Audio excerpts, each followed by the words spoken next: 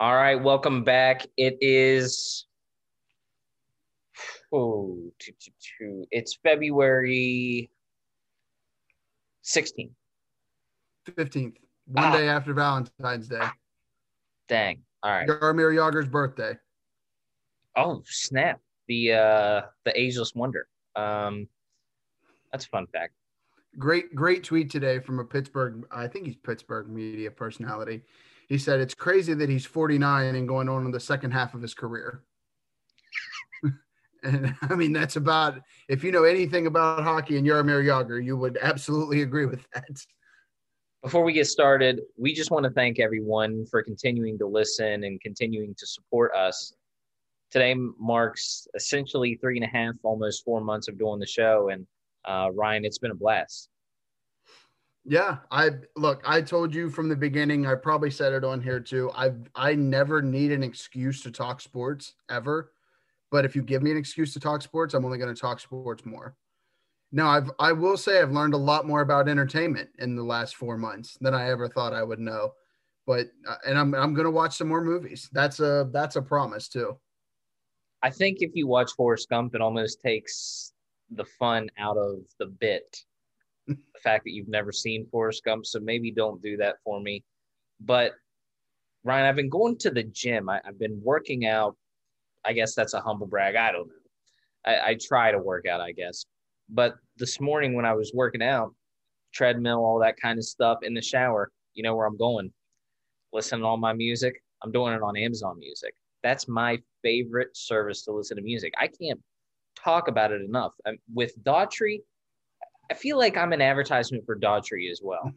The amount I talk about them, but I listened to early 2000s today, like Blink 182, great songs, The Offspring, if you remember The Offspring, Oh yeah, early 2000s music, and it was great. And I do that on Amazon Music. yeah. Of course, I remember the Offspring. Shout out to my dad, who is a huge Offspring fan, and I remember whenever I saw them at a festival, I would basically told him I was like, I feel as if I'm almost living vicariously through you because this is a band that you kind of showed me whenever I was younger. But of course, I remember them. I'm trying to think of the name of the album. I'm terrible. I'm great with music, but I'm terrible with names of albums. Little Kids Swinging on the Front of it. It's a great album. Uh, this last week I've been on a little bit of a weird thing where like I'll listen to about anything that comes on. So I've listened to a little Jason Isbell. I've listened to some hip hop rap, but I've also been listening to the new Conviction song, who's a heavy metal band. It's called The Price of Grace. But doing all that on Amazon Music, and that's where you should be doing it too, is on Amazon Music to get a huge selection of music from all genres, so you can tune in whether you're in the shower just hanging out, whether you're driving. That's probably my favorite place to listen to music is driving, to be honest. So I just hook it in my phone and just pop it on. But whenever you sign up for Amazon Music, sign up today for Amazon Music. The code that you are going to want to use, or the address that you're going to want to use, get amazonmusic.com/2 Ryan Sports. And you can even make a playlist for us on there. Make a playlist of some of our favorite songs so you can check them out too. So check out some Blink 182, some Offspring, some Daughtry, because we have a walking billboard for Daughtry on this show. And then also check out some of the other music. Check out some Convictions, Jason Isbell. Switch it up. Listen to something different. There's something for everybody on Amazon Music. But again, if you're signing up with the link, get amazonmusic.com/2 Ryan Sports. By the way, before we get started, should we tell the people what's on in the background? It Yeah, so I think you have to give them context that there's always something on in the background because of the way you sit in front of your TV. Yeah, so the way my room is set up, or living room, I should say, me and Ryan, when we record, except for interviews, the TV's always on in the background. It gives us both kind of just, I guess, ambience, if you will. I guess that would be the best way to put it, wouldn't you say? But Something to watch too, if yeah, we're in a down portion. yeah, like intermissions or whatever. But I'm trying to watch every SNL ever because it's one of my top 5, 6 shows of all time, along with Survivor, I guess Game of Thrones would still be in there, even though the final season was just, a train wreck. And I've never seen a phenomenon. Anyway, I don't want to get into that. But Westworld, and then I don't know, there's a couple others, but I'm in 1975 season one right now. And me and Ryan, before we started here, we were both taken aback. They're doing a Jaws sketch in the 1975 season one, and basically there's this toy shark that's eating every woman. We don't understand what's happening there. It's very odd. Product of the times. I Yeah. mean, I guess you just run with what's hot and you go with it. And everybody was probably scared. Well, I know people were scared to get in the ocean back then for a fact. I was not alive, but I've heard stories. People were afraid to get in the ocean because they're like, what if I get eaten by an animatronic shark? But it was just odd for both of us. We were like, what is going on here? But yeah, it's strange. Very strange. Buy or sell. I don't know who's going to go first. I guess I'll go first. So buy or sell on my side, the first story is kind of ridiculous that this is still happening. We're back in reboot phase again. I want yeah, I want you to tell me what you think it is being rebooted before we start here. Like a reality TV series, scripted movie. What do you think's being rebooted? We've been on a TV show kick here recently, so I'm in the world of entertainment. So I'll go with that. I'll go with the TV show. Yeah, you are right on the head. Yes. Real World, excuse me. The first ever Real World cast, Real World New York, is being brought back for Real World 2021, Paramount Plus. They're rebooting Real World to get subscribers to the service. I mean, Real World came out in the early 90s, 93, 94. They did who knows how many seasons, probably 30 some seasons. And it was so bad to the point, I'll never forget this. I remember watching Real World in high school and seeing an advertisement, oh, what's Facebook Watch? And I didn't have Facebook anymore. I deleted my Facebook, but seeing Real World was moving to Facebook Watch was like, that was the breaking point where I knew, okay, it's time to put it in the bag. And now they're bringing it back out, 9-10 years later. It doesn't make sense. This isn't something that I understand. Real World changed a lot of things, the way they talked about things as far as politics, LGBTQ issues. There was a lot of uncomfortable things, really, that they were talking about, because it really was just 7 strangers that were put in a random house in whatever city for X 3 months. But this isn't something that I want to see done in today's day and age, also in a COVID world. And second, do we really need Real World to come back? There's a reason that it has been gone for so many years, because people got tired of it. There was no money. There was no prize. It was just really people living their day-to-day lives, almost like a grown-up adult version of Sims on TV. Well, I was thinking, you actually brought up the point that I thought of. Now, I never watched Real World, but you talked about being in a COVID world. So what's this show going to be? You're going to put cameras in a room and be like, all right, these 8 people are quarantined together, and we're going to DoorDash their meals to them. Well, what's the drama? I mean, I realize that 8 people in a room just creates drama in general. But my other thought is, so you put them in there. So what's the drama? Like, oh, what did you get on your sandwich from McDonald's? Oh, you got that? Like, I don't know. It just, I never watched it. Now, I did look it up as you were saying that, and the picture from apparently the Real World Sydney caught my eye, because the one guy kind of looks like somebody I went to school with. It's kind of eerie, but that's a different conversation. Anyway, I'm with you. I don't feel that I need this. I didn't watch it originally. I couldn't even tell you what it is. I'm sure that people are big fans of it and they love it. I don't know. But I will say I've kind of come around maybe a little bit on the idea of Paramount, because I think we talked about this, but um, it's starting to intrigue me more that the Nickelodeon shows are all on Paramount too, because I just went through a Hey Arnold watch party on my Hulu, so I feel like like if somebody was like, yeah, you get Paramount, and I'm like, okay, maybe I'll do a Rocket Power watch party, but I wouldn't be tuning in for the Real World, unfortunately. Again, if you like it, I'm not slamming you. I to each your own, but I I'll sell it. The problem is Real World's one of those shows that existed in the late 90s, mid 90s, early 2000s. That doesn't really work for today's day and age. I don't think. The Sydney season, I do remember I was in middle school and I watched a lot of Real World because they would air it twice a year. They would do two different seasons. That's really the one that just sticks out to me. But do people really want to see, you know, when people are casted for shows like Real World, they're in their mid late 20s, sometimes early 30s.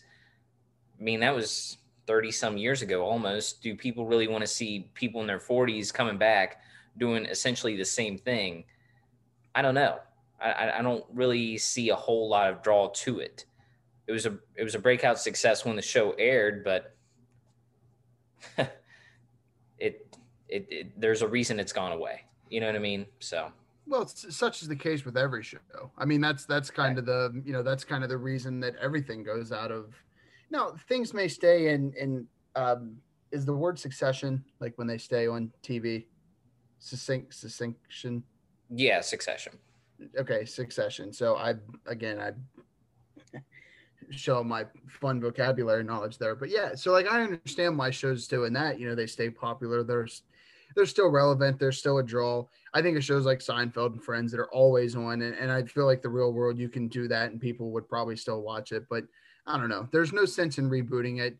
Again, this goes back to the originality factor, and it didn't. I mean, if Real World has that cult following, as I like to say, sure, fine, try it. But it doesn't feel like bringing back the original cast is going to be good. And the other thing that I have about like original cast with things is so many things mature over time and develop.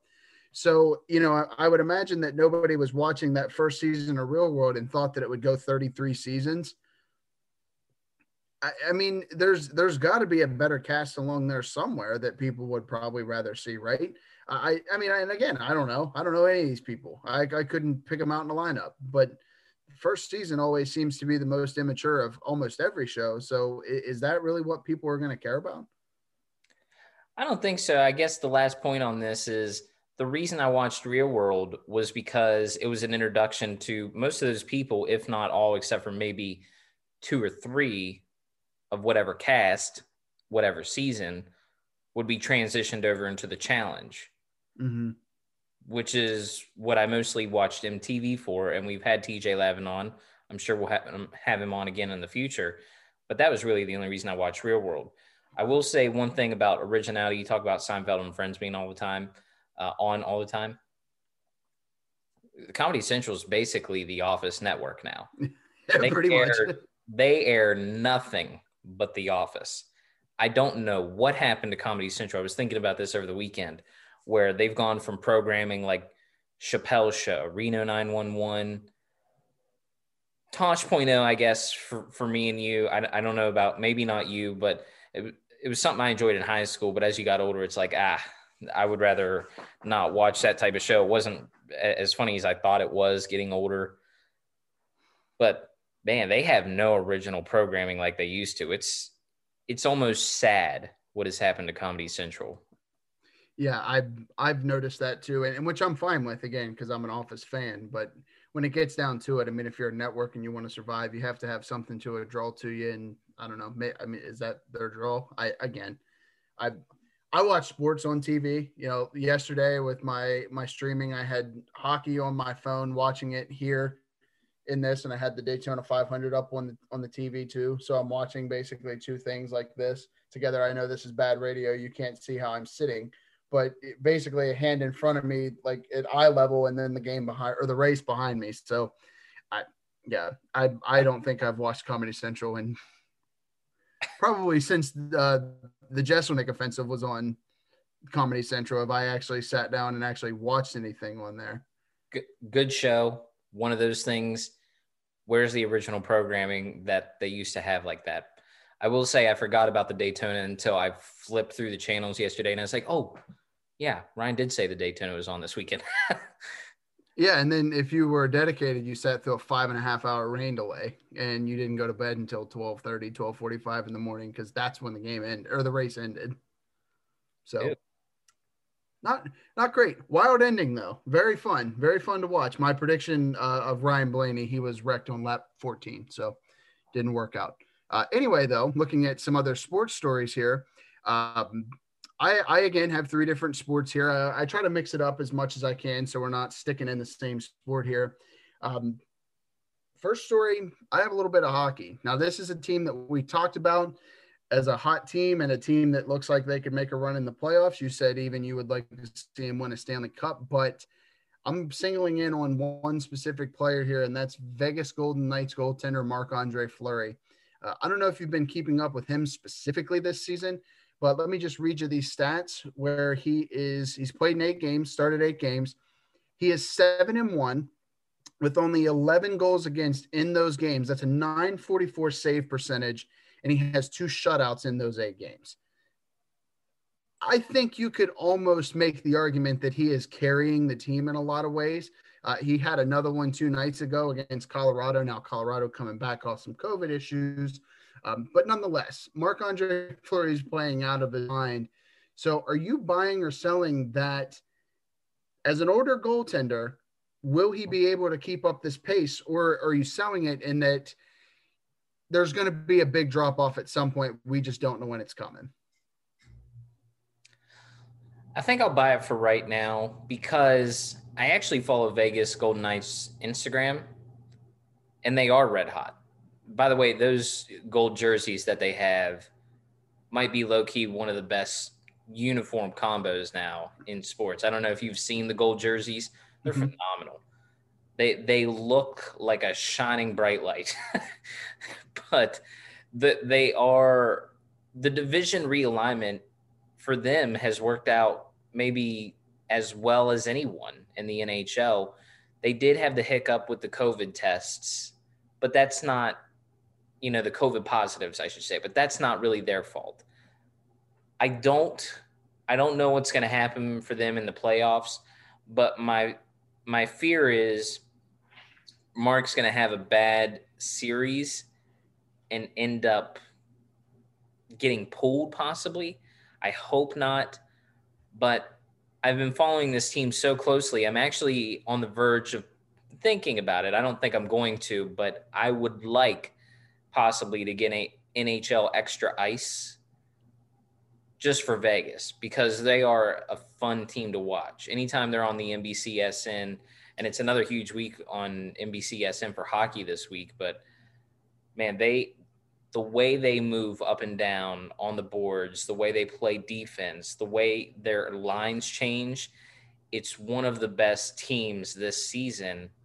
And I think it helps them that this year being as strange as it is, the division realignment and everything when they get to the playoffs, it's going to benefit them more than maybe any other team. Yeah, well, in the Stonewall that has been Flower has been part of the, a lot of the reason that they've been doing this. You're right. There's a lot of other big positives to look at, but somebody in Marc-Andre Fleury, Fleury is currently in his 17th season in the National Hockey League. And I feel like for somebody that's in his 17th season and has the resume that he does, it's not that we shouldn't expect it because we understand that there's a level that he's set for himself. But 17 seasons in, and I realize we're talking about a strange year with differences, but man, he looks incredible right now. He's just seeing everything in front of him, and that's obviously clearly defined by his goals against average. But I'm actually going to sell it, and not because I don't think he's going to continue this to some degree. I think there is going to be a drop off, and we have seen this in the past with him, and this is not to bring up sour subjects, but goaltenders go through this. This is not something that you stay hot for an entire season. You have your ups and downs, and he's had a fantastic start. But as good as Vegas has been, there are going to be games where he will struggle. You're going to play against different teams. And I think that's one thing that could actually be shocking. You mentioned it when you get to the playoffs. You're going to play teams that you have not seen all season. So you're going to be playing against different guys. Now, I think it's more plausible to believe that we have a guy like Marc-Andre who stays hot through an entire season, because you only have to feel the tendencies of 7 different teams, which is completely different than a regular season. But at the same time, when you get to the playoffs, you're really going to have to put in that work. So it's going to be interesting to see that transition whenever we get to the playoff time. But for right now, he's clearly the best goaltender in the game. There's not anyone better than him. 17 seasons in, crazy that we're still saying that. But there will be a drop-off in the playoffs at some point. Let's just hope it doesn't completely take them out of contention for the Cup. The best comparison I can make for hot goaltending and goaltenders never being able to stay as hot like they normally can during a great postseason run is Ryan Quick for the LA Kings in 2015 or 2014, excuse me, and Corey Crawford for the Blackhawks the last time they won their Stanley Cup. Corey Crawford was just released, I think, 2 or 3 weeks ago by the Blackhawks, or sent down. That just goes to show you. I mean, he was at the height of basically getting the Blackhawks to the Cup with guys like I'm blanking out on names here. Patrick Kane. Jonathan Toews. Yes. There's another guy in there. I think Andrew Miller. Yeah, Andrew Miller. Oh, I can't think of his name. Defenseman. This is terrible. We're blanking out on names, but that's the best example I can give. But Vegas, they seem like they're the team right now in the NHL, right? NHL, NBA, they normally have this every once in a while. Teams that feel like can get over the hurdle. Sometimes they don't always do it. The best example I can think of in the NBA is the Sacramento Kings, where they didn't get to an NBA Finals. No fault of their own. They were going against the Lakers. But, I mean, when you think about it, that's a team that should have been in the NBA Finals. The NHL has those teams every once in a while, too, until the Capitals won the Cup. The Pens were their nemesis. I don't know if Vegas has anyone like that to where it's stopping them, but I do see them finally getting over the hurdle and getting back to the Stanley Cup final and hosting it and winning the whole thing. Yeah, I don't think there's any argument to be made that they're not one of the best, if not the best team right now in the league. But I think the other thing with it is too, and just to add another hot goaltender thing to your list here, you can actually even look at the Penguins, the 2 years they won it, because Matt Murray, albeit a great goaltender, and won 2 cups, especially the first year. He kind of just came in and he was the hot hand, and they won a Stanley Cup. Kind of stick with him the next year, and then he has a couple bad games. Who steps in and really raises that bar? Marc-Andre Fleury. And then he struggles a little bit. Muzz comes back in and he dominates. So it's a weird game being a goaltender in the NHL. But I think you even said it yourself on this show too, that the biggest thing with the NHL is that once you get in the playoffs, everybody has a chance. It is the one sport where every single team that gets into the playoffs has a chance to win the Cup. Because that 1 through 8 or whatever the seeding is in this year, it doesn't matter. The top team and the bottom team have that same chance. You know, Nashville, the year they made the final against Pittsburgh, they were the 8 seed. And that's you get hot, you play well, and that's what happens. That's not to say that Vegas is going to go in hot and lose to a team that's subpar, but it could also very well happen. So you want to be at your strongest during the playoffs. It's not to say again that Marc-Andre Fleury or they won't be, but it's also, it's not a question of you want to start and say, oh, well, we started great, but we didn't finish great.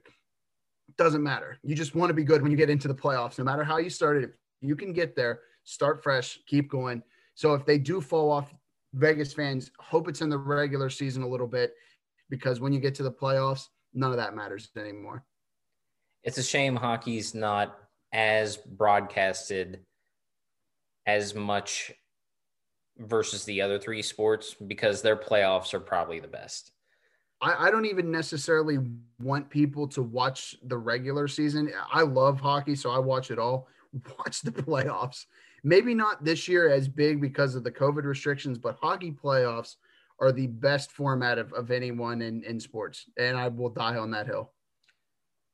We'll talk about it on the upcoming episode for Friday for Weekend Grab Bag, but it's probably the biggest thing this weekend, the Lake Tahoe matchup. Mm-hmm. So my next story is the internet did go crazy. The Monday morning headline basically was a prediction, and it was correct. Zack Snyder's Justice League trailer dropped yesterday, 2 hours early. That was a fun little nugget that he pulled on us at the last minute. It was supposed to drop at noon. It dropped at 10.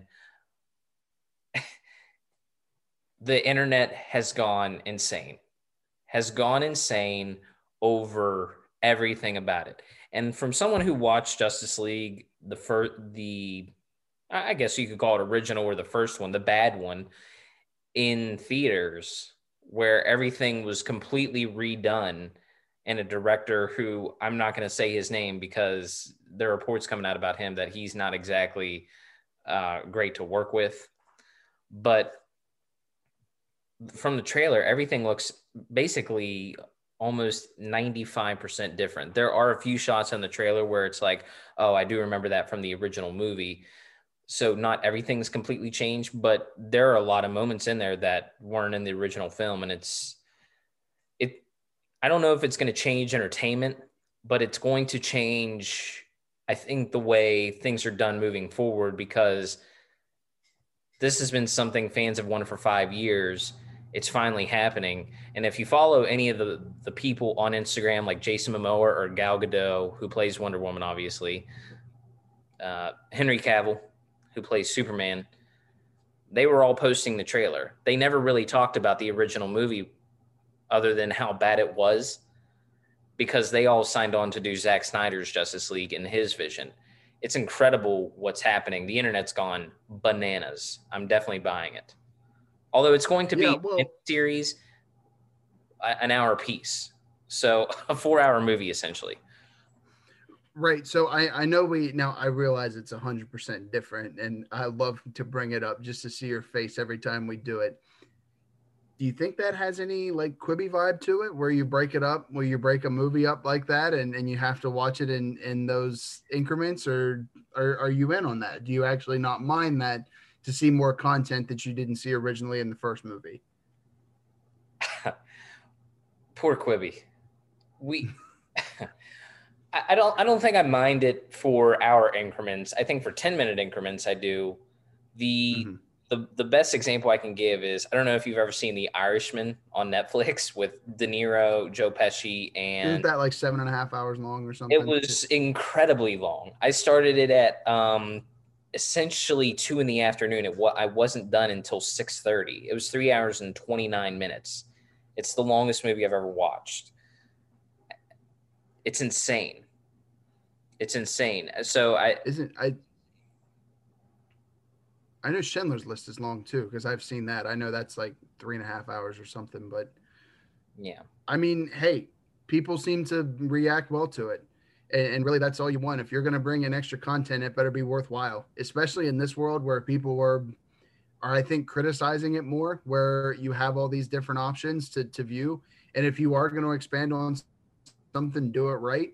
So if you are putting that kind of originals, or not originals, but like original director cut, singular original director cut, hey, go for it. Again, I know we've talked about it. People say that they're in on it, and everyone seems to like it and move forward. I guess the test is just going to be the eye test now. I won't watch it personally, but if everybody else is in on it, again, I said this earlier, but to each your own. If you love it, love it. And it sounds like it's moving in the right direction. So I'll buy it for those fans of the movie or the show. I guess it could be considered either one. Yeah, TV show or movie, but the internet's going bananas, and everyone is saying Ben Affleck is back as Batman. That they would rather have Ooh, him now, based off hot of take trailer. I alert. don't know about that, but he does look like he did in his previous versions of Batman, which is good. It in one of our earlier show. Now it may not have been that long ago, but my concept of time is irrelevant. We talked about the Robert Pattinson versus Ben Affleck thing. I'm going to hold my judgment until I see Robert Pattinson's Batman, because in the little bit of that trailer that I saw, again, I was very intrigued with that. So I'll table the back talk for now when it comes to Ben Affleck's Batman. But hey, again, if you're gonna put that content in, if you're gonna go back to the original director because maybe you think it's better and it should have been done that way anyway, yeah, absolutely. That's what people want to see, and I think that's what people wanted to see from the beginning anyway. Is that's kind of what people were clamoring for. So now that they have it, they're gonna go wild and they're gonna love it. So yeah, go wild, Marvel World. I love it. All right. So my phone went off, so I got to go back because I'm not smart enough to remember my three stories. So we're looking at the NBA here now. So news as of today, and news, well, as of yesterday, and as of not too long ago, as we're recording this, is that Anthony Davis is going to be out now for the Lakers 2 to 3 weeks before he's reevaluated again for his Achilles injury. So obviously a big piece of the team. Now we know LeBron James. We're not going to go down that road. I know who he is. But Anthony Davis, again, a key piece to this team, somebody who really has solidified this team and kind of been that second wing, or some would even argue that, well, now he's kind of the first piece on that team, maybe even above LeBron James. So, are you buying or selling that this is going to completely derail them? Or do you think that they're good enough where they are? Again, they're second in the West, and the West has its obviously strengths and weaknesses when it comes to these teams. They're 21-7.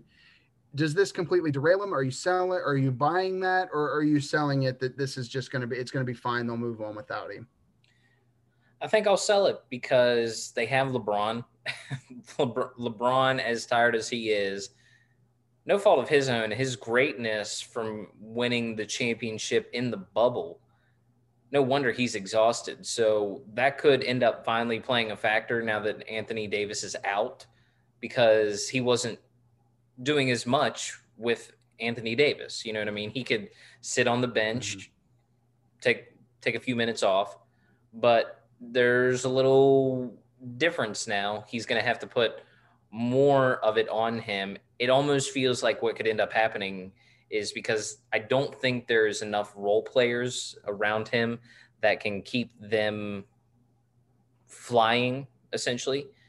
Mm-hmm. I feel like what will end up happening is he's going to have to go back to LeBron of 2015 in Cleveland, where he's going to have to do a lot of the heavy lifting. He's essentially the guy. Maybe you got like a Deli on the team, who can help you out with a few hard minutes, great defense or whatever. But I will say, I will also put this in here along with this. The Jazz, I don't think the Jazz are going to end up winning the NBA championship or even making the finals. They feel to me like the Hawks of 2014, where the Hawks of 2014 won 60 games and then were swept in the Eastern Conference Finals. I don't know if they'll get swept in the playoffs, but I could easily see them go out 4-1 or 4-2. They don't feel – Donovan Mitchell's great. Rudy Gobert's great. I understand they have great perimeter shooting. I just don't believe that they're going to get to an NBA championship because they haven't even cleared that hurdle. And traditionally in the NBA, you got to clear a hurdle before you get to the next level. There's a reason that it's historically happened. And really the only time it never happened where teams didn't consistently clear hurdles year after year was the Orlando Magic. And then everything fell apart for them. So that's my take on it. I will say Knicks minute real quick. We won last night. We play Monday night when you're hearing this. They are pushing Derrick Rose way too much on me. That's my next minute. So I'm going to sell this because I don't think this is going to affect the Lakers that much. I mean, here's the thing. Worst case scenario, yeah, you lose some games. You're going to win games. You're going to lose. I mean, that's as obvious as it sounds. But e- even with even with him out, they're still good enough to win games. And they're still good enough to beat some of these lower teams in the West. And just looking at the standings right now, they're 6.5 games above eighth place, which would be the Warriors right now. I told you they're going to make the playoffs, and I still think that's going to happen, just so everyone knows. But they have a little bit of wiggle room. So even if they come out of this Davis injury, and let's say they're down, to maybe fourth or fifth in the West, does it really affect them that much? It's not going to change anything because they're still the Lakers. LeBron's still LeBron. If Anthony Davis comes back healthy, they're still going to be a great Lakers team, and they're still going to make a deep run in the playoffs. It's not like it changes anything in the grand scheme of it. Now, if this turns out to be a more nagging injury where we're talking along the lines of like Kevin Durant from what was that, 2 or 3 years ago now, with the Warriors, where he was injured further when it got to playoff time, yeah, we could be talking about a team that might make a first, well, I wouldn't say first, maybe a second round exit. I think that's plausible. But at this point right now, looking at it, I don't really think it hurts them much because LeBron, again, is still LeBron. They have enough players that I think they can kind of move through. I think they'll drop. I don't see him going any lower than like sixth or seventh.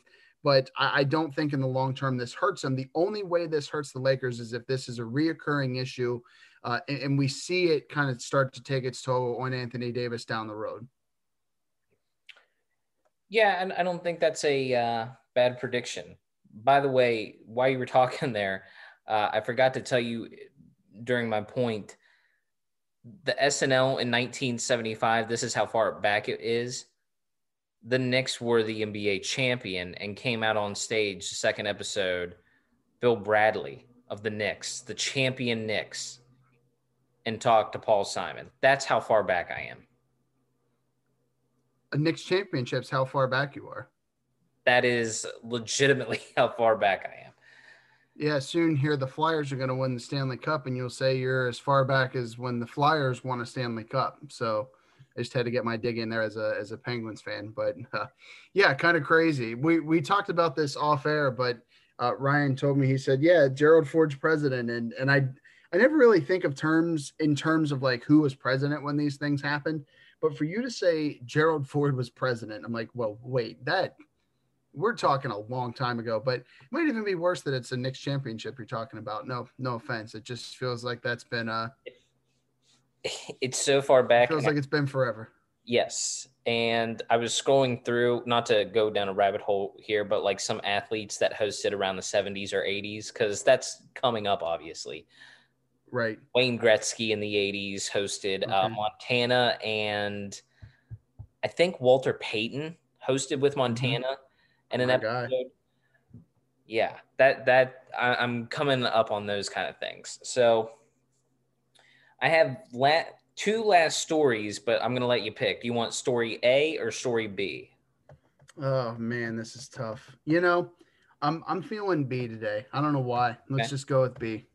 So story B is Black Widow. Mm-hmm. It's a couple days old, 3 or 4 days old, but it's still important to talk about.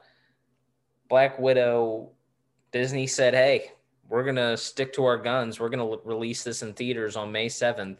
We feel everything is going in the right direction where people are going to flock to the movie theaters, and we are sticking to our guns. We're not going to put this on Disney Plus. We're not going to delay it anymore. It's going in the movie theaters. You can see it if you want. If not, you have to wait, but it's going in the movie theaters. I can tell you what I'm saying. I'm selling it. I don't want to go to a movie theater. Don't want to sit in a dark room crowded with people for 2 hours with a mask on and off, drop it off to eat popcorn or put it back on. It's different than going to a restaurant, those kind of things. I just can't believe that they chose to do this when everyone else is saying, hey, we're going to zig. And Disney's is saying, nah, we're going to zag. We're going to zag.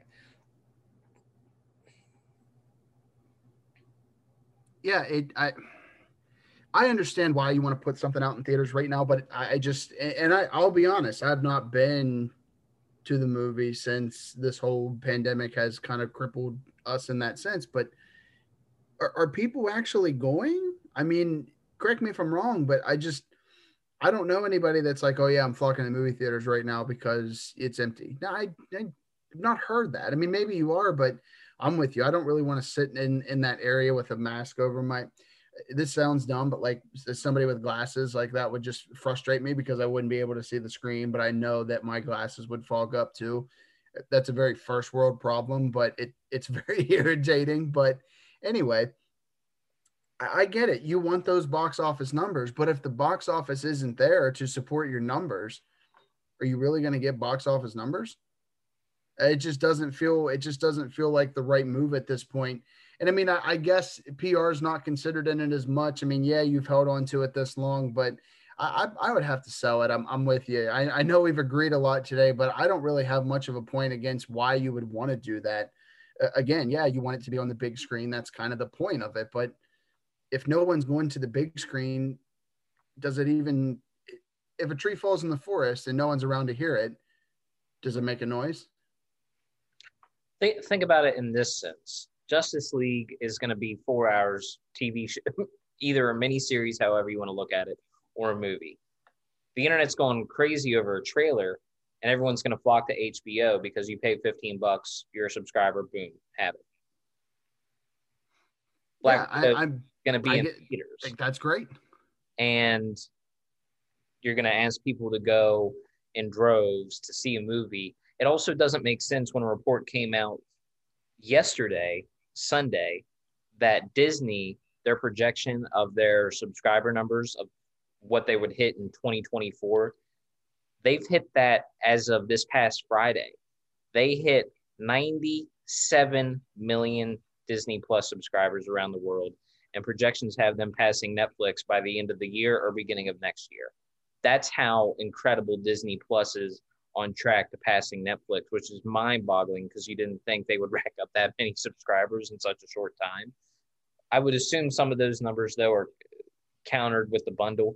But regardless, why wouldn't you do it on Disney Plus if you have that many eyeballs? And, you know, I'm sure people share passwords and those kind of things for Disney Plus, whatever. People do it for Netflix, but you'd still get more eyes, and people wouldn't have to worry about, hey, I got to make a 9:15 showing with my mask. Plus, the concession part of movie theaters are very odd.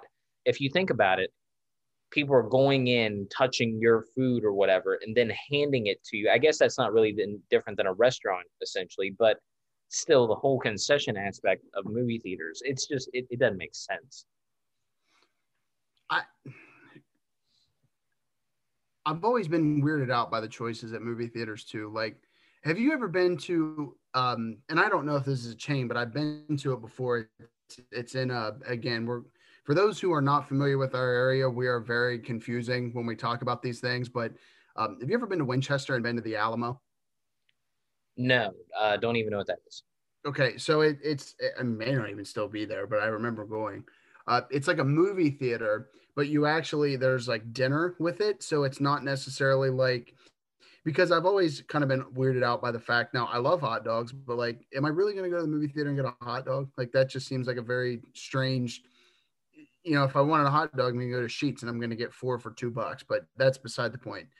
Point is the Alamo is actually like, there's like recliners, there's like couches that recline, and there's like a table in front of you. So it's like a more comfortable movie experience. Now it comes with the cost of it too. It's like actually going to dinner and a movie, but I mean, don't you like pay for furniture and have all of that now? Like, wouldn't you rather just eat your food? I mean, is it really the popcorn that you're going for the movie experience? Not you personally, but are people that dedicated to the movie popcorn experience that, I mean, again, I like going to the movie, but I think in this situation, you have to take what you can get and just stay home.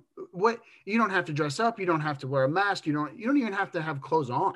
You can just sit on your couch and eat whatever you want for pennies, as opposed to going and paying $10 for a small drink and a popcorn. I mean, I don't know. The last thing I'll say, it also doesn't make sense when their animated movie Soul that everyone's raved about that Mm-hmm. going to be nominated for most likely be nominated for the best animated feature like movie for Oscars. Crushed it.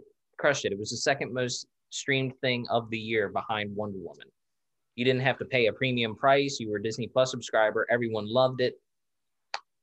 If it was the second most streamed thing, why wouldn't you just do that when you did something like that just a month ago? I don't know, but Well, the thing is I wonder how that translates to. I wonder how that translates to dollars. I don't exactly know, but I mean, obviously, you're putting money into this because nobody's paying extra for it. So how does it translate to say like, oh, we have these numbers? I'm not into that. I don't understand how it all works, but it obviously works. And I mean, the thing is movies will come back. We will be back at the movies at some point, and that's great. But I think just given the environment that we're in right now, we can do this, and it obviously works because people are watching it, and it's clearly good. I've not seen Soul, but I've heard a lot about it, and I know people have raved about it. So why not just stay at home for a little bit longer and relax, and then we can all go to the movies together when something else comes out. I don't know. We'll go to the one up. We'll go to the one up in Deep Creek. That's actually really nice. It's probably my favorite movie theater that I've been to outside of the Alamo. I also realize when I say the Alamo, it sounds like I'm talking about Texas, but that's like if you've been to the Alamo, no, I've not been to Texas. No, I'm talking about the movie theater in Winchester, Virginia. Okay, but anyway, last story here: college football.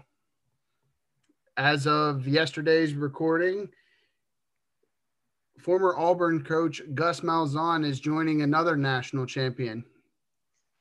It's going to UCF. He's going to be the national championship coach, joining the national champion self-declared of UCF. So my question to you is obviously he's left Auburn and was let go from there. And that happens in the SEC. You can go 9-3 every year and you're let go if you're not up to some crazy standard. Are you buying or selling that this could work? Does this get him back into the higher ranks of college football, or is this kind of setting up to build a dynasty down at UCF or those lower tiers? what I hope happens is I hope he stays at UCF and builds a program there because I don't want to see him use this as a lot of college coaches. Obviously, Josh Heupel did use it as a launch pad into a big time program like Tennessee is what he did. But I want to see him stay there and build a program. If you look at UCF's history since the self proclaimed air quotes around that national championship, they've been pretty good. They've only really lost a couple games. I think maybe 3 or 4. I'll have to fact check myself on that.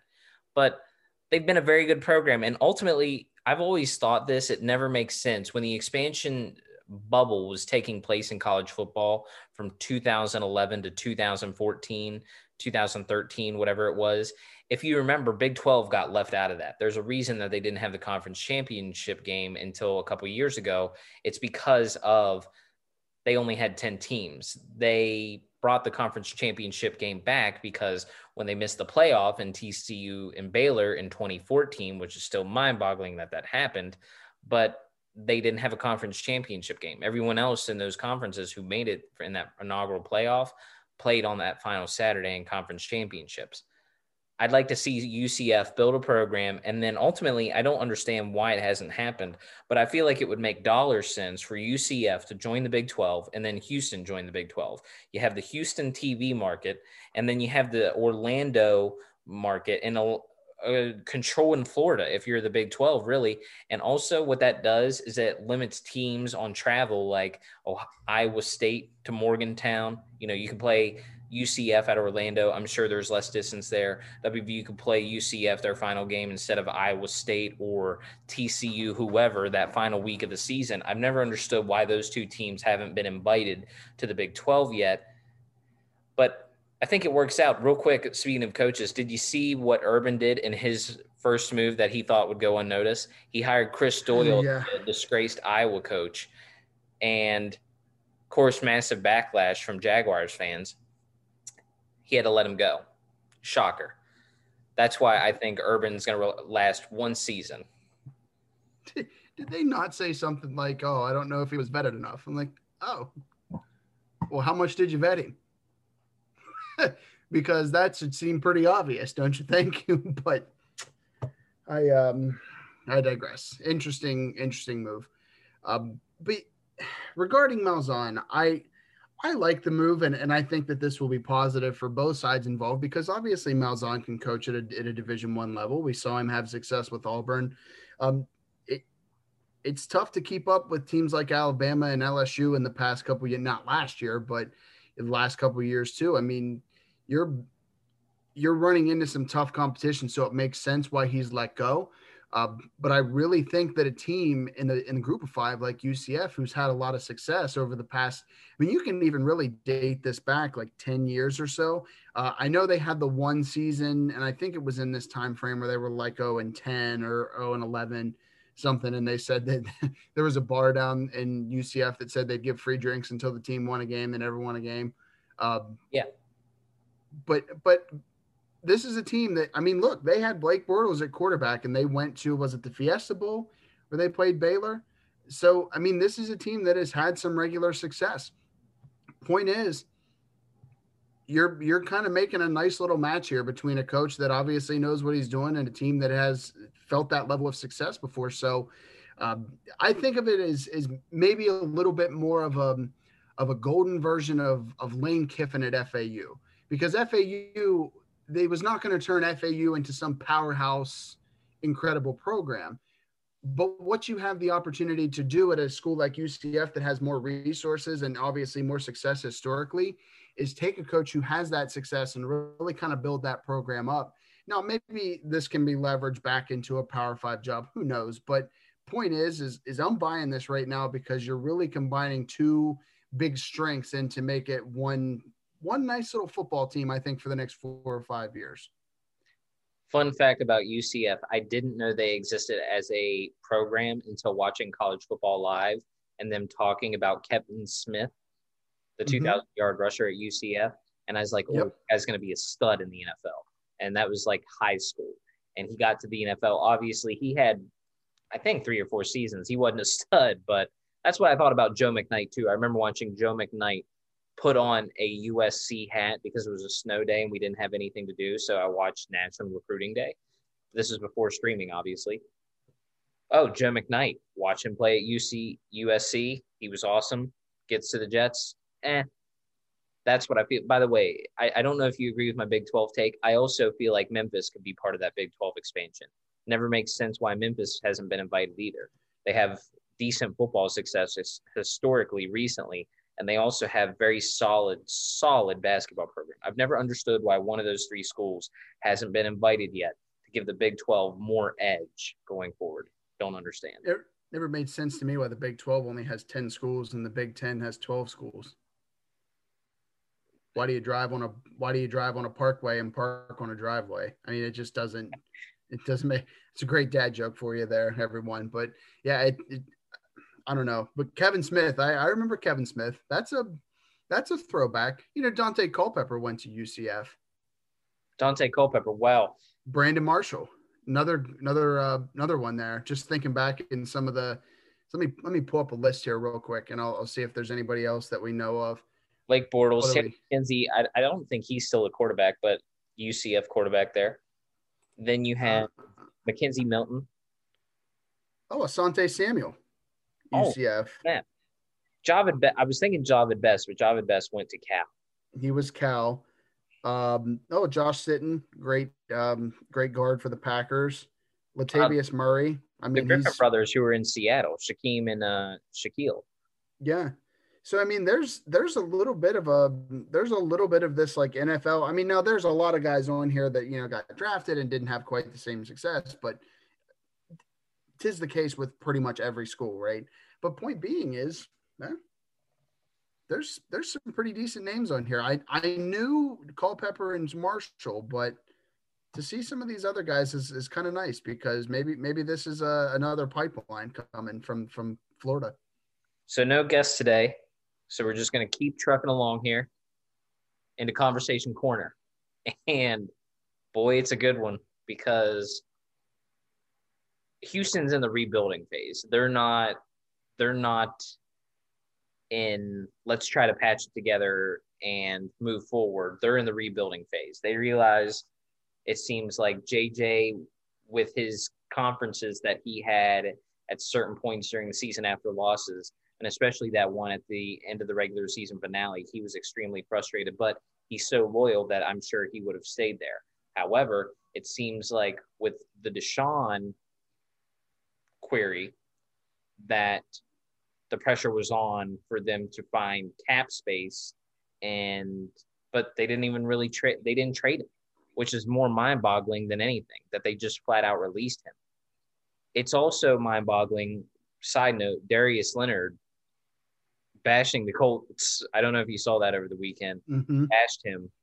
Bashed them, I should say, but rightfully so. I mean, the guy is a team leader. I don't understand how those two guys. I don't think JJ's past his prime, but I feel like he's in that stage that Julius Peppers was in when Julius Peppers went to Chicago. He has enough in the tank to give you 3 or 4 more years, but then when Julius Peppers left Chicago and went to Green Bay, then it was done. You know, he was extremely past his prime and he wasn't even really a role player. I feel like JJ is in the stage where Julius Peppers was, where, hey, I can go to another team and still be a massive contributor. Also in the sense how Ndamukong Suh, when Ndamukong Suh went from Detroit to Miami, was still a prominent player. But if you look at him ever since then, when he went to LA and Tampa, he's not really much of a role player. He's kind of just, he's there, but he does enough. You know what I mean? I'm not trying to diminish his talent because obviously they're NFL guys. I'm not, I'm not an NFL star player and getting paid millions, but we're just podcasters. But clearly, I feel like JJ has enough to give to where whatever team he lands on next, he's going to be a huge impact, because it's also different that he's so loyal to Houston and what he did for the city. But he strikes me as a guy who's going to be extremely pissed off that he was released versus traded, and whatever team he goes to next, I wouldn't be shocked if he ended up on a team that plays Houston next year on their schedule. Yeah. Well, I know that he put out the video shortly thereafter that basically said, this is what was agreed upon and this is what we wanted to do, was my release. And I don't think that's troublesome. I don't think that's troublesome in any stretch, because you want to, kind of cater to the face of your franchise in that sense. I mean, I think you could make the argument that he's the best Texan ever. The only other guy that really comes to mind is Andre Johnson. David Carr, when he wasn't laying face down on the ground from getting sacked 75 times a year. But I mean, JJ Watt, I think he's the best player in Texans history. And I think Andre Johnson is a very close second, both of them obviously very loyal to the team. But, I agree with JJ's decision to say, hey, we're going through this, so we need to get out. To call the Texans in rebuilding mode is almost generous, I feel, at this point, considering what's happened with them over the last 2 months. To lose the trust, basically, of your 2 best players, and I'll get to Deshaun Watson here in a second, but to lose the trust of J.J. Watt and Deshaun Watson is very damning for your franchise, because those are the 2 guys. I mean, there are other guys on the team that are successful players, but I mean, let's face it, they're the 2 best players on that team. It's really not close.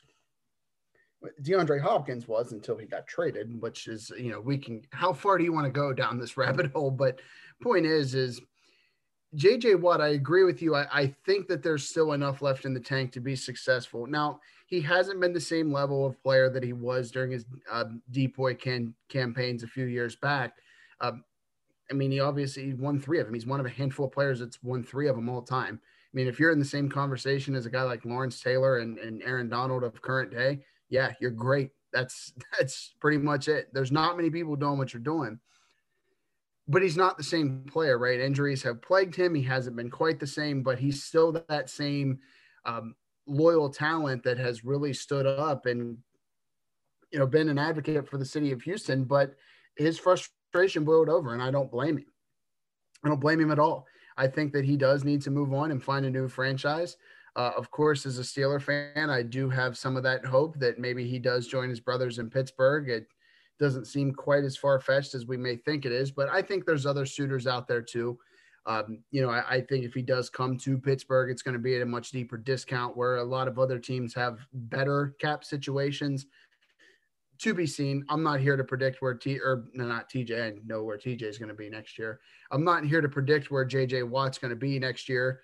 But the point is his frustration is extremely valid. But so is Deshaun Watson's. And I don't understand what that same, where that frustration doesn't vary. Now, JJ's been in the league longer, so maybe it's tenure, but I don't think that's the same. I don't think that's the same case. Look, I think you got to look at a guy that like Deshaun Watson, a guy that they've obviously invested hundreds of millions of dollars in, and he's upset. I get it. You've put money into him. You're upset, but someone will take his contract.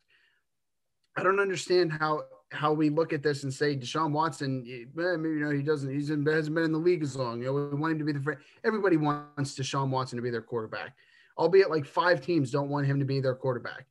Of course you want him to be your quarterback, but you know what? If you can't earn his trust, then if you can't talk to your franchise players about these decisions and find guys that suit their needs, his frustration is extremely valid, and I get it. So JJ Watt is released and able to sign, which, I mean, in essence is a bit of a crazy move to not trade JJ Watt because you could clearly get something for him. But at the same time, if it's a mutual agreement between parties and you feel that is the best severance, if you will, of that, then that's fine.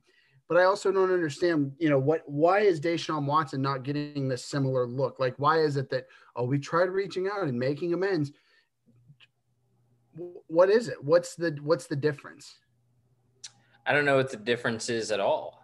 I am also, by the way, JJ hosted SNL last year in 2020, so I'm extremely far off away from that.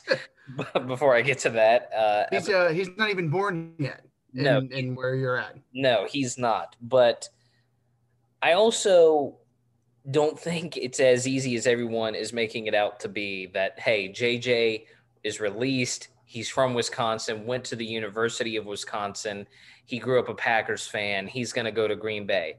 It almost feels like when everyone just assumed LeBron the first time, not the second time, because the second time he went back, but the first time around, everyone just assumed LeBron was going to go back to Cleveland because that's where he's from. He grew up there and all those kind of things. It also feels like when the NHL, Steven Stamkos was an unrestricted free agent a couple years ago, everyone just assumed, and their mother, if you watch the NHL Network, that he was going to go to Toronto. That didn't happen. He stayed and signed a massive contract in Tampa. It's not always as easy as everyone makes it out to be. Everyone assumed Bryce Harper, another sport reference, that he was going to go back to DC. It's not as easy as it makes it out to be.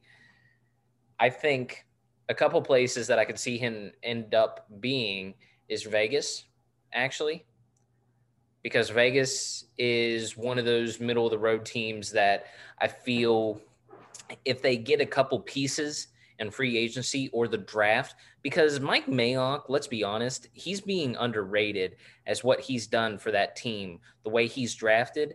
And I've always preferred Mike Mayock over guys like Mel Kiper anyway. I do like McShay. McShay knows stuff, but I'll never forgive Mel Kiper for telling me Aaron Curry, a 3rd overall pick for Seattle, was going to be a game-changing linebacker. That's when I lost respect for Mel Kiper. Also, when he told me that Jamarcus Russell had some attitude problems, but could see him being an all-pro QB. And he also talked about Jimmy Clausen being an all-star kind of guy. Those are the kind of things I can't forgive Mel Kiper for. He's been doing it 30 years, but let's be honest. McShay and Mayock are the guys. But I could see him end up being in Vegas, Max Crosby on one side, JJ on the other.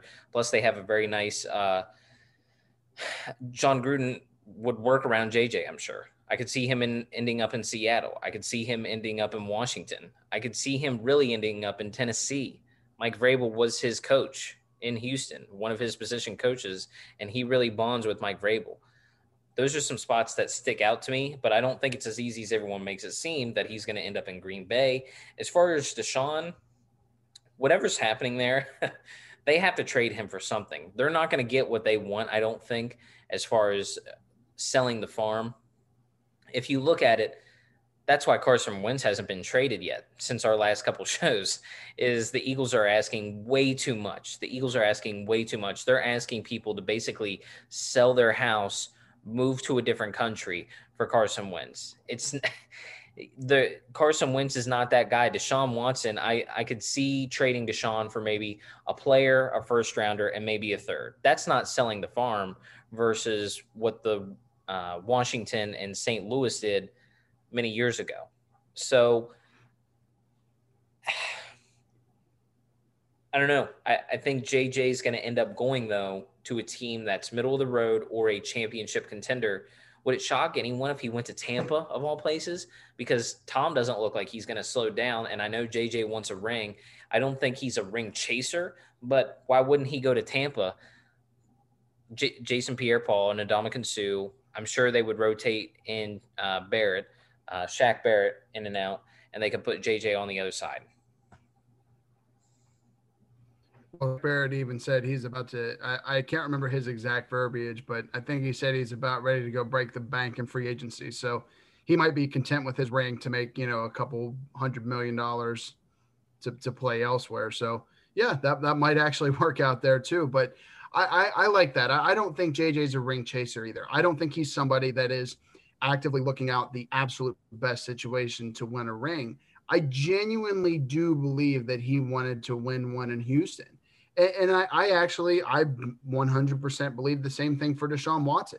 He gave a lot of commitment to that city and has been, involved in that city in so many regards that I think that they did want to win there. They wanted to bring that back to Houston. But when you lose the trust of your ownership and your GM and all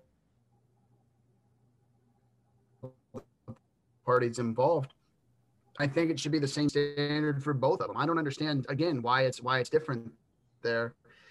Again, tenure is the only thing that I can think of, but still, even that doesn't make sense. But I don't think JJ is going to – I think this is a carefully weighed decision for him regardless of where he goes. I didn't expect him to, get out of Houston and basically – come back this week and say, oh, well, I'm going to sign with Green Bay or I'm going to sign with Tampa or wherever he decides to go. I didn't think it was going to be some immediate decision. 30 teams are interested, or 31 teams are interested in JJ Watt. I think there's a list of maybe about 10 that JJ Watt would be interested in, just based on that. And again, I don't necessarily think it's a ring chaser mentality. I think it's you want to go. He's made his money.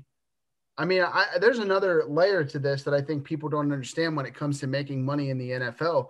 When you're of J.J. Watt's level of what he's doing, he's probably making as much off of endorsements than he is actually playing the game. So, yeah, you want to make money to play the game. You want to be up there with the average of the league and such, but he's making money during endorsements too. I mean, you see him during every Subway commercial. Heck, Derek Watt, who played like 15 snaps all year, is making money off an endorsement just because of his name association and his bloodline. So makes sense. But Deshaun Watson's kind of in that sphere too. He's a good enough player. Now, I don't think his issue is necessarily money related. I think his is more along the lines of, I want out of here because you've traded away or got rid of every single thing that could help me win. So at least send me somewhere that could be beneficial to my career where I don't have to fight with the owner and the coach every single year. And I don't blame him. I think you're going to see the Texans in the news for a while. I don't think JJ Watt is going to come back out and give the line of, I hated Houston. I think this is mutual. I think this is a mutual understanding and parting ways of sometimes it just has to happen. I don't know if Deshaun Watson's going to do it. I don't think he will either. I think once he is granted his request and is traded or is released, I don't know if he comes back out with that, same. I think of DeAndre Hopkins because he does have some of that like little level of pettiness That, you know, when something Houston comes out in the news and he's like, "Oh, told you," like I mean, it's natural. I get it. He's bitter. If Deshaun Watson will do that, I genuinely don't know, but I again don't think that he will. But the point is the Houston Texans right now are a mess. I believe that we're talking about a franchise that's only 18 years old, 19 years old now, and we're like, yeah, they're pretty much a wreck right now because they can't keep any of their franchise players happy throughout their entire history of being a franchise. Which again, only 20 years, but not great. I will say before wrapping up here, I did watch NFL. I love watching NFL sound effects, like mic'd up kind of stuff. Watched the Super Bowl between Tampa and Kansas City, mic'd up. Brady goes over to Gronk at the end of the game and says, "I can't believe he got two tutties." I guess that's what they are calling touchdowns between the two of them. Tutties, which I don't think is really abbreviation. It's also mind-boggling when you watch the sound effects because Tom walks over to the guys first quarter. He said they're playing exactly right into our hand. He said we knew exactly what they were going to do. And even the defensive line coach says, yes, they're doing exactly what we thought they were going to do, try to do play action, those kind of things. Also, wrapping up, UFC was over the weekend. Didn't really watch it, but Kamaru Usman called out Jorge Masvidal. That most likely when the Ultimate Fighter revamps here, because they did do a lot of seasons on Ultimate Fighter, and it's going to go to ESPN Plus, I think later this year. But Usman's going to be one coach. Most likely Masvidal is going to be the other, and they're going to do the old school Ultimate Fighter where the two coaches have to fight at the end of the season, and that's going to be wild. For anyone who's a big UFC fan, those two guys are at the top of their class. But that's really all I got on my side from weekend notes. We do have a massive guest that we can't even talk about yet, but it's massive. Yeah, you all are gonna love this one. This is you know, I don't want to rank people in terms of their popularity, but this is you know, this very well could be the biggest guest that we've had since we've started this show.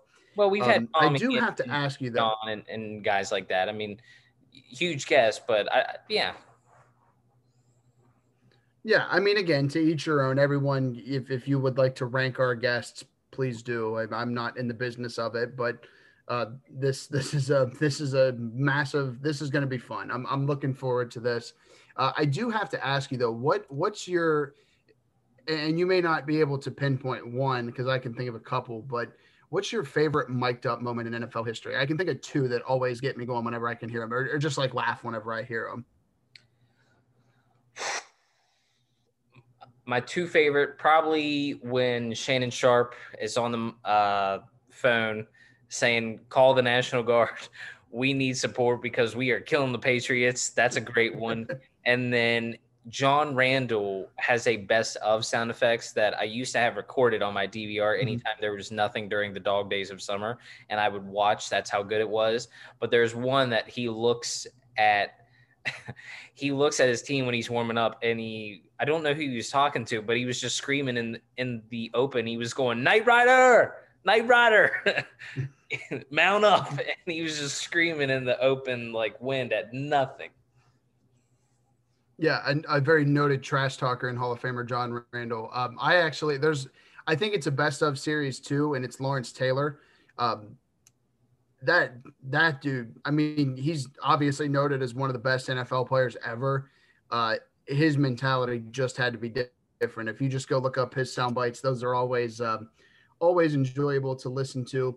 I think of the one where I think his name is John Henderson. He's a defensive tackle for the Jaguars. He gets slapped before games. I don't know if you've ever seen that, but his pregame ritual was to be slapped by the team trainer. So he would just take a massive hit right across the face before he walked out. Kind of wild. And then also sticking with the Jaguars, whenever the Steelers played the Jaguars a couple years ago in the I think it was the wild card or divisional, I don't remember. When Le'Veon Bell jukes that, I can't remember his name. I don't remember the player, but whenever he jukes that Jaguars player and he just goes, oh, and just falls on the ground. It is the funniest thing because that's what I would imagine it's like trying to tackle anybody.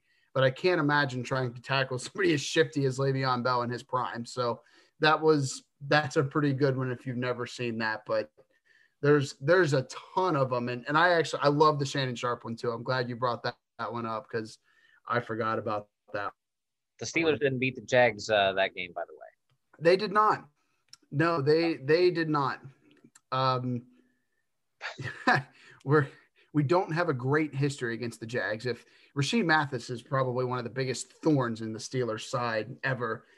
One other Steelers note, though, happy retirement to Marquise Pouncey. See the next chapter for somebody like Marquise who does a lot in the community. So incredible watching him play, but excited for what's next from Big 53.